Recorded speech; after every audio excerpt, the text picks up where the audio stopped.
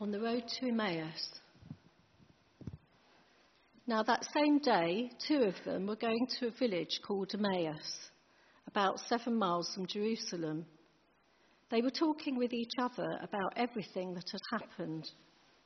As they talked and discussed these things with each other, Jesus himself came up and walked along with them, but they were kept from recognizing him.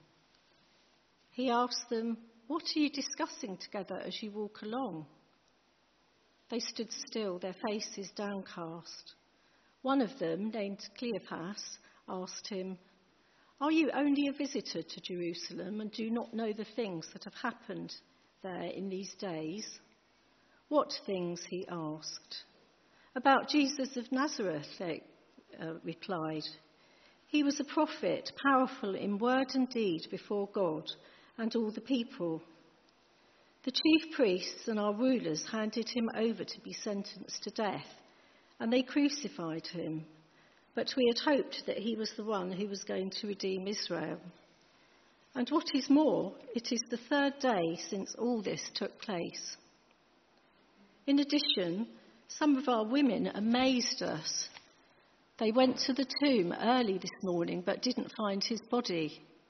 They came and told us that they had seen a vision of angels who said he was alive. Then some of our companions went to the tomb and found it just as the women had said, but they did not see." He said to them, "How foolish you are, and how slow of heart to believe all that the prophets have spoken. Did not the Christ have to suffer these things and then enter his glory?" And beginning with Moses and all the prophets, he explained to them what was said in all the scriptures concerning himself. As they approached the village to which they were going, Jesus acted as if he were going further. But they urged him strongly, "Stay with us, for it is nearly evening. The day is almost over." So he went in to stay with them. When he was at the table with them, he took bread, gave thanks, broke it, and began to give it to them. Then their eyes were opened and they recognized him, and he disappeared from their sight. They asked each other, "Were not our hearts burning within us while he talked with us on the road and opened the scriptures to us?" They got up and returned at once to Jerusalem. There they found the 11 and those with them assembled together and saying, "It is true, the Lord has risen and has appeared to Simon." Then the 2 told what had happened on the way and how Jesus was recognized by them when he broke the bread. This is the word of the Lord.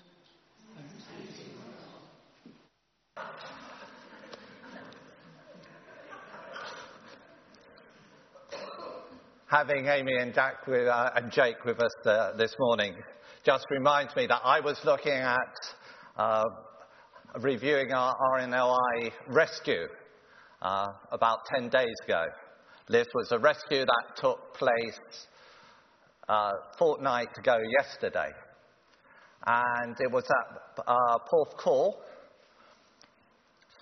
And one of the crew was getting married that Saturday afternoon. So the entire crew of the RNLI lifeboat station were at the marriage. And the vicar, just really as a joke, said, "Please remember to turn off your phones. If you're a member of the crew, keep your pagers on." Well, 17 minutes into the service, all the pagers went off. It's going to be like that at 3 o'clock this afternoon, apparently. So all the pagers went off. So half the congregation disappeared. The groom, however, stayed. So I then watched this rescue. They took out the inshore boat. A couple had been cut off by the tide, and the tide was coming in, and they couldn't get away. And they took the boat in as close as they could. And then it was too dangerous to go closer to the rocks. So one of the crew jumps out. Now, our crews now will have both a recording so we can actually see what happens during the rescue. More sensitive is the fact that you can hear what they're saying. And so he jumps out, and immediately all you see is loads of bubbles because he goes under the water before he gets up again. Then he wades up to the shore. And there's this couple that you see in front of him. And the couple say, oh, thank you so much for coming. And you get this voice saying, oh, that's all right. Actually, we were in church. We were at a wedding. And they said, oh, I'm so sorry. And then the crewman said, no, it's all right. It was before the sermon.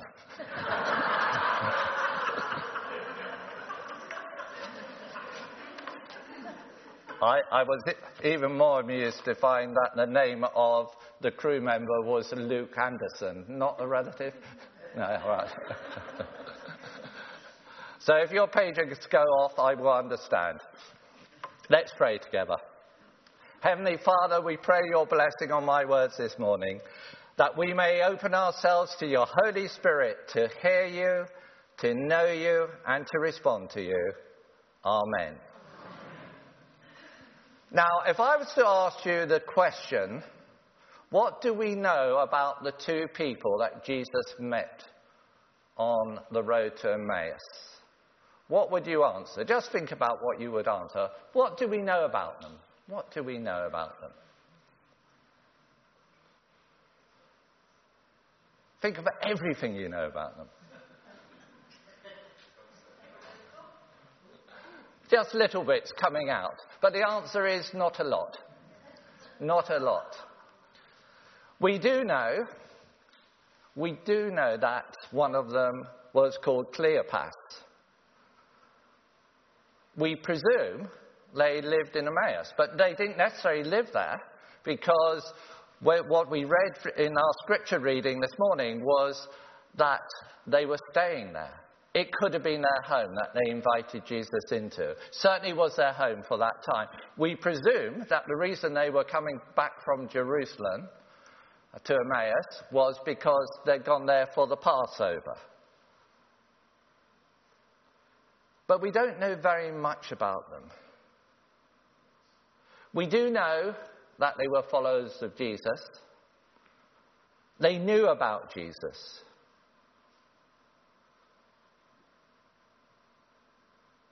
And I think one of the things about this story I think is very relevant is they're not someone or two people that we hear lots about. They're not a big focus. They're not one of the 12 disciples. They are just followers of Jesus. We don't know how close they were or how far they were, but actually what Jesus has done is relevant for everyone. It wasn't just the high and the mighty, or those that we know lots about that Jesus appeared to. Jesus appeared to them. He gave them the opportunity to know him. We know Jesus was alongside them on the journey back to Emmaus, but they did not realize who he was. They did not recognize him. Now, the Greek scholars among you would have noticed the use of passive construction in the passage.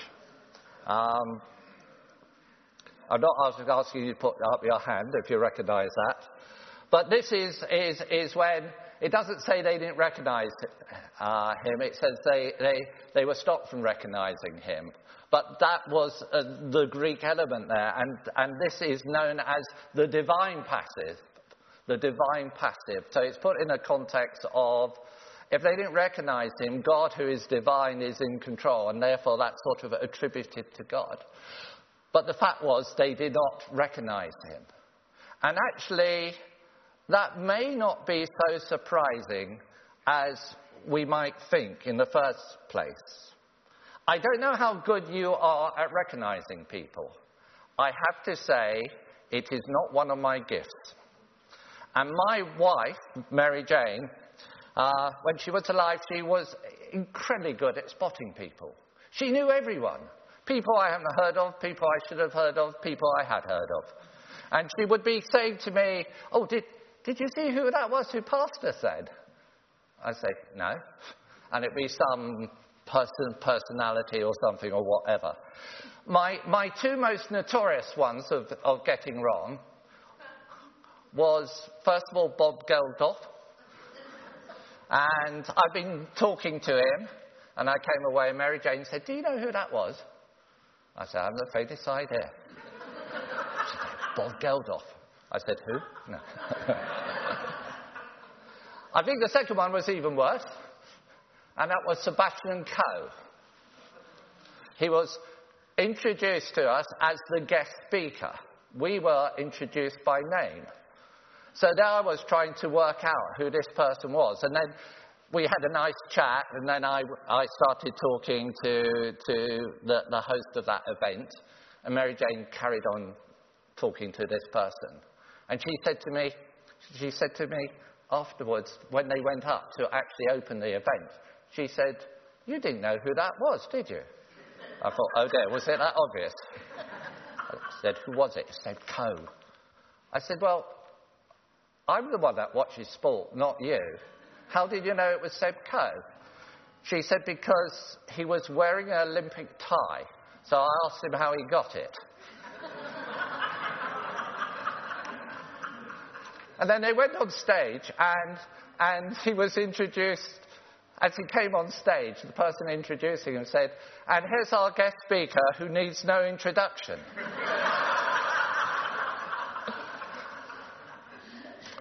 I refrained from shouting out. But you see, it was out of context. It was out of context. I was not expecting them to be there. Maybe if Bob had got a guitar over his shoulder or something, that might have given me a clue. Or if Seb had been in his racing gear. But I was not expecting them at that event. I was not expecting them to be there. And so that's the situation these two followers were in. They didn't recognize him. But how well did they know him anyway? Had they been followers in a crowd? They obviously knew where Jesus and the disciples and the other followers were after the crucifixion, because they raced to Jerusalem to find them. So they were close, but we don't know how close. But of course, also, they believed he was dead.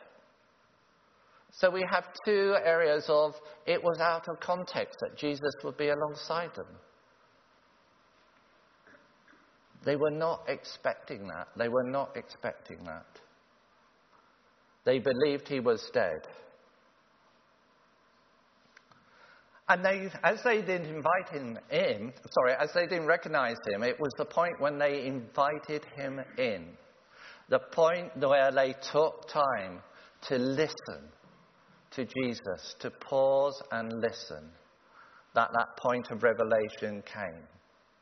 The point of recognition and acknowledgement came when he shared the bread with them. Verse 30, when he was at the table, he took bread, gave thanks, broke it, and began to give it to them. Then their eyes were opened as he broke the bread, as he gave thanks. Now, we immediately associate the giving of thanks and breaking of bread with the Last Supper. But, of course, these two followers were not at the Last Supper. So maybe they were in the crowd of 5,000 when Jesus fed the 5,000. If you remember, he took the fish and he took the bread and he gave thanks and he broke them. And then they were distributed to all who were there. So there was something in that brokenness. There was something in that. Maybe they'd been at another meal with Jesus. We don't know.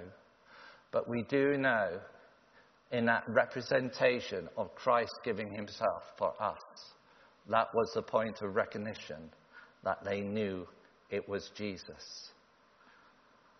So whatever their experience of Jesus in the past, it was at this significant point, for when the bread was broken and thanks given, that they recognized Jesus.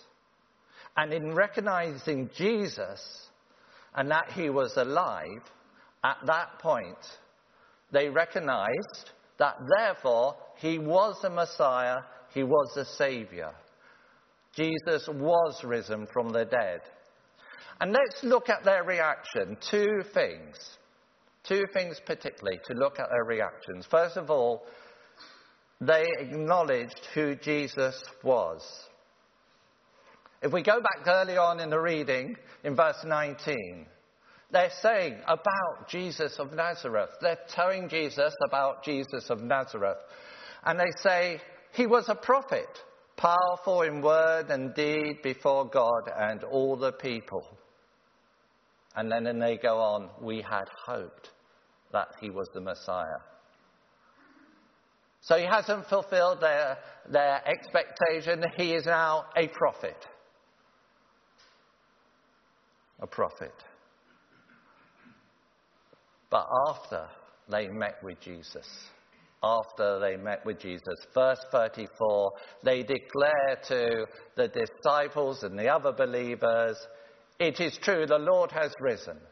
They changed from a view of Jesus as a good man, a prophet, a godly man, a man used by God and for God, to actually be God himself, the Messiah who had come to save, to give them new life. And they were transformed. Verse 17, when they met Jesus, when they were on that road, they stood still and their faces were downcast. They did not have hope. They were disappointed people. After they met Jesus, they got and returned to Jerusalem at once. Now, Jerusalem was 7 miles away. They'd just come all the way from Jerusalem. They were tired. They were disappointed. They meet Jesus and they're transformed. They're enlivened. They're given strength. They're given joy. They're given hope. And suddenly, it's no bother to go back the other 7 miles back to Jerusalem just to share the good news of discovering that Jesus is alive. Jesus is real. Jesus is involved with them. I'd like to think of how quick they must have gone back compared to how long it took them to get there. I often wonder the comparative times between the journeys. And by the way, just so I'm very inclusive, if anyone's in metrics, 7 miles is 11.1 kilometres. So. But how does this all impact on us? We see how it impacted on them, meeting Jesus, the risen Jesus. Well, I think, first of all, it tells us, as we thought about earlier, that Jesus is relevant to everyone. They hadn't done anything special. They hadn't set themselves apart in any way. But Jesus was relevant to them. But then it gives us a challenge. Do our lives reflect that we know about Jesus? Or do they reflect that we know Jesus? What do other people see? Do they see someone who can tell them all about Jesus, what he did? Or do they see someone who knows Jesus, knows God with them each day, knows the Holy Spirit working through them? On Easter Sunday, Tasha talked to us about engaging with Jesus, being engaged in our Christian life, just having that daily walk with Jesus. So Jesus makes a difference in what we do and how we do it. That ownness to Jesus working through us to his Holy Spirit.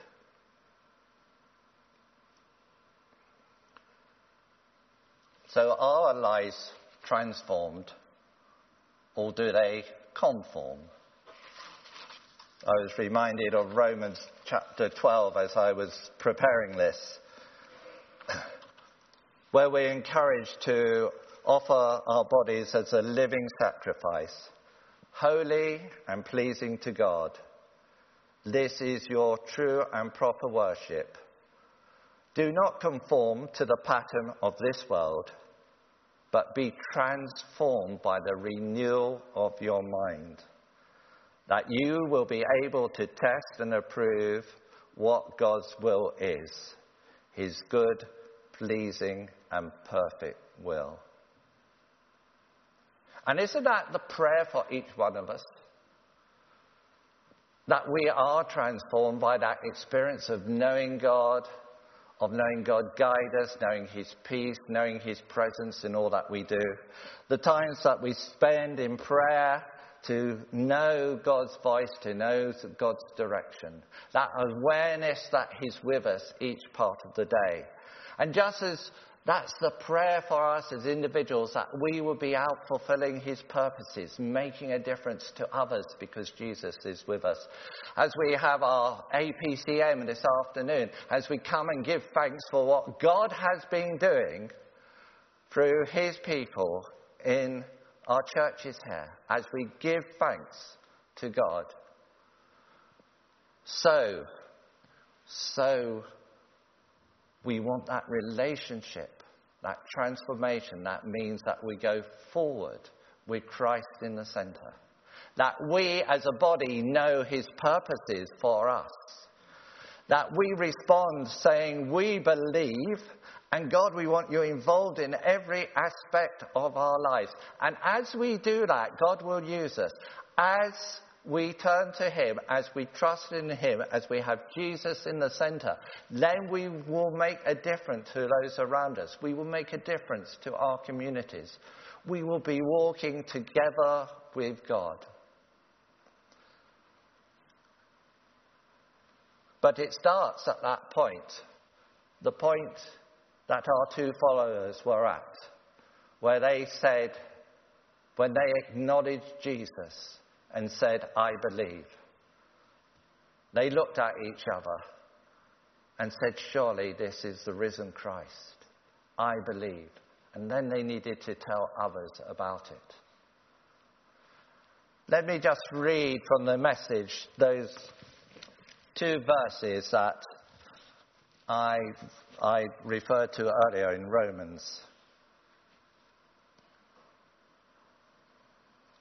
Take your everyday, ordinary life, your sleeping, eating, going to work, walking around life, and place it before God as an offering. Embracing what God does for you is the best thing you can do for him. Don't become so well adjusted to your culture that you fit into it without even thinking. Instead, fix your attention on God. You'll be changed from the inside out. Readily recognize what he wants from you and quickly respond to it. And we respond knowing that as we respond, he gives us his strength, his direction, his peace, his presence, the presence of the Holy Spirit working through our lives to make a difference, fulfilling his will and his purposes.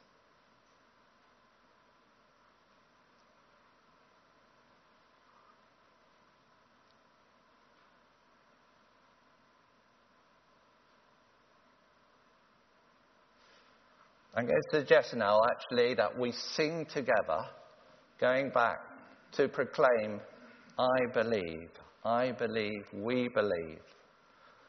And this version may be not a version you know, so please follow the words, or you'll find that the chorus is easy to pick up and join in. But for God to be at work through us, we have to believe, knowing God, not knowing about God.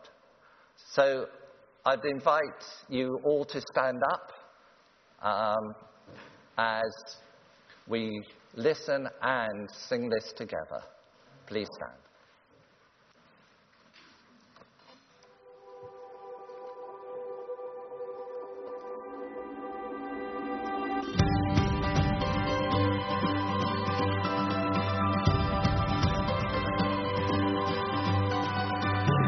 Declare your glory, the skies sing the work of your hands, and day after day they call out and say, believe. The oceans are telling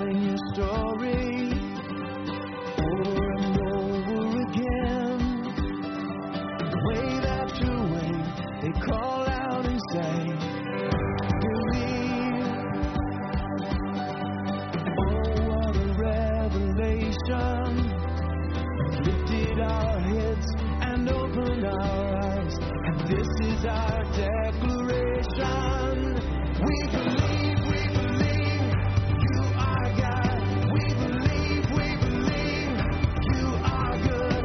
You have conquered the grave, taken our sin away. We believe every word you have breathed. We believe we are yours, and with each breath you give us, we will proclaim. We believe.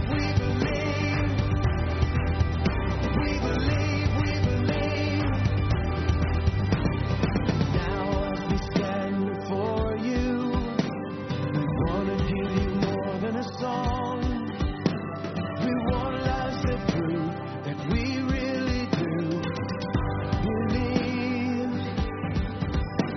You've given us the revelation. Now take your church and turn us into a living declaration. We believe you are God. We believe you are good. You have conquered the grave, taken our sin away. We believe every word you have breathed. We believe we are yours, and with each breath you give us, we will proclaim. We believe,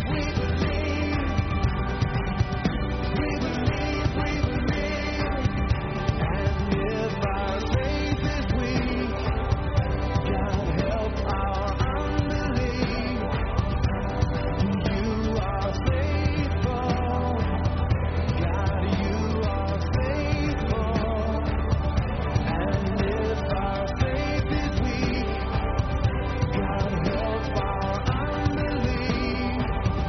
You have been faithful, you will be faithful. You say come, and here we are lifting up our hands and our hearts to worship you, to tell you we believe. And you say come, and here we are lifting up our hands and our hearts to worship you, to tell you we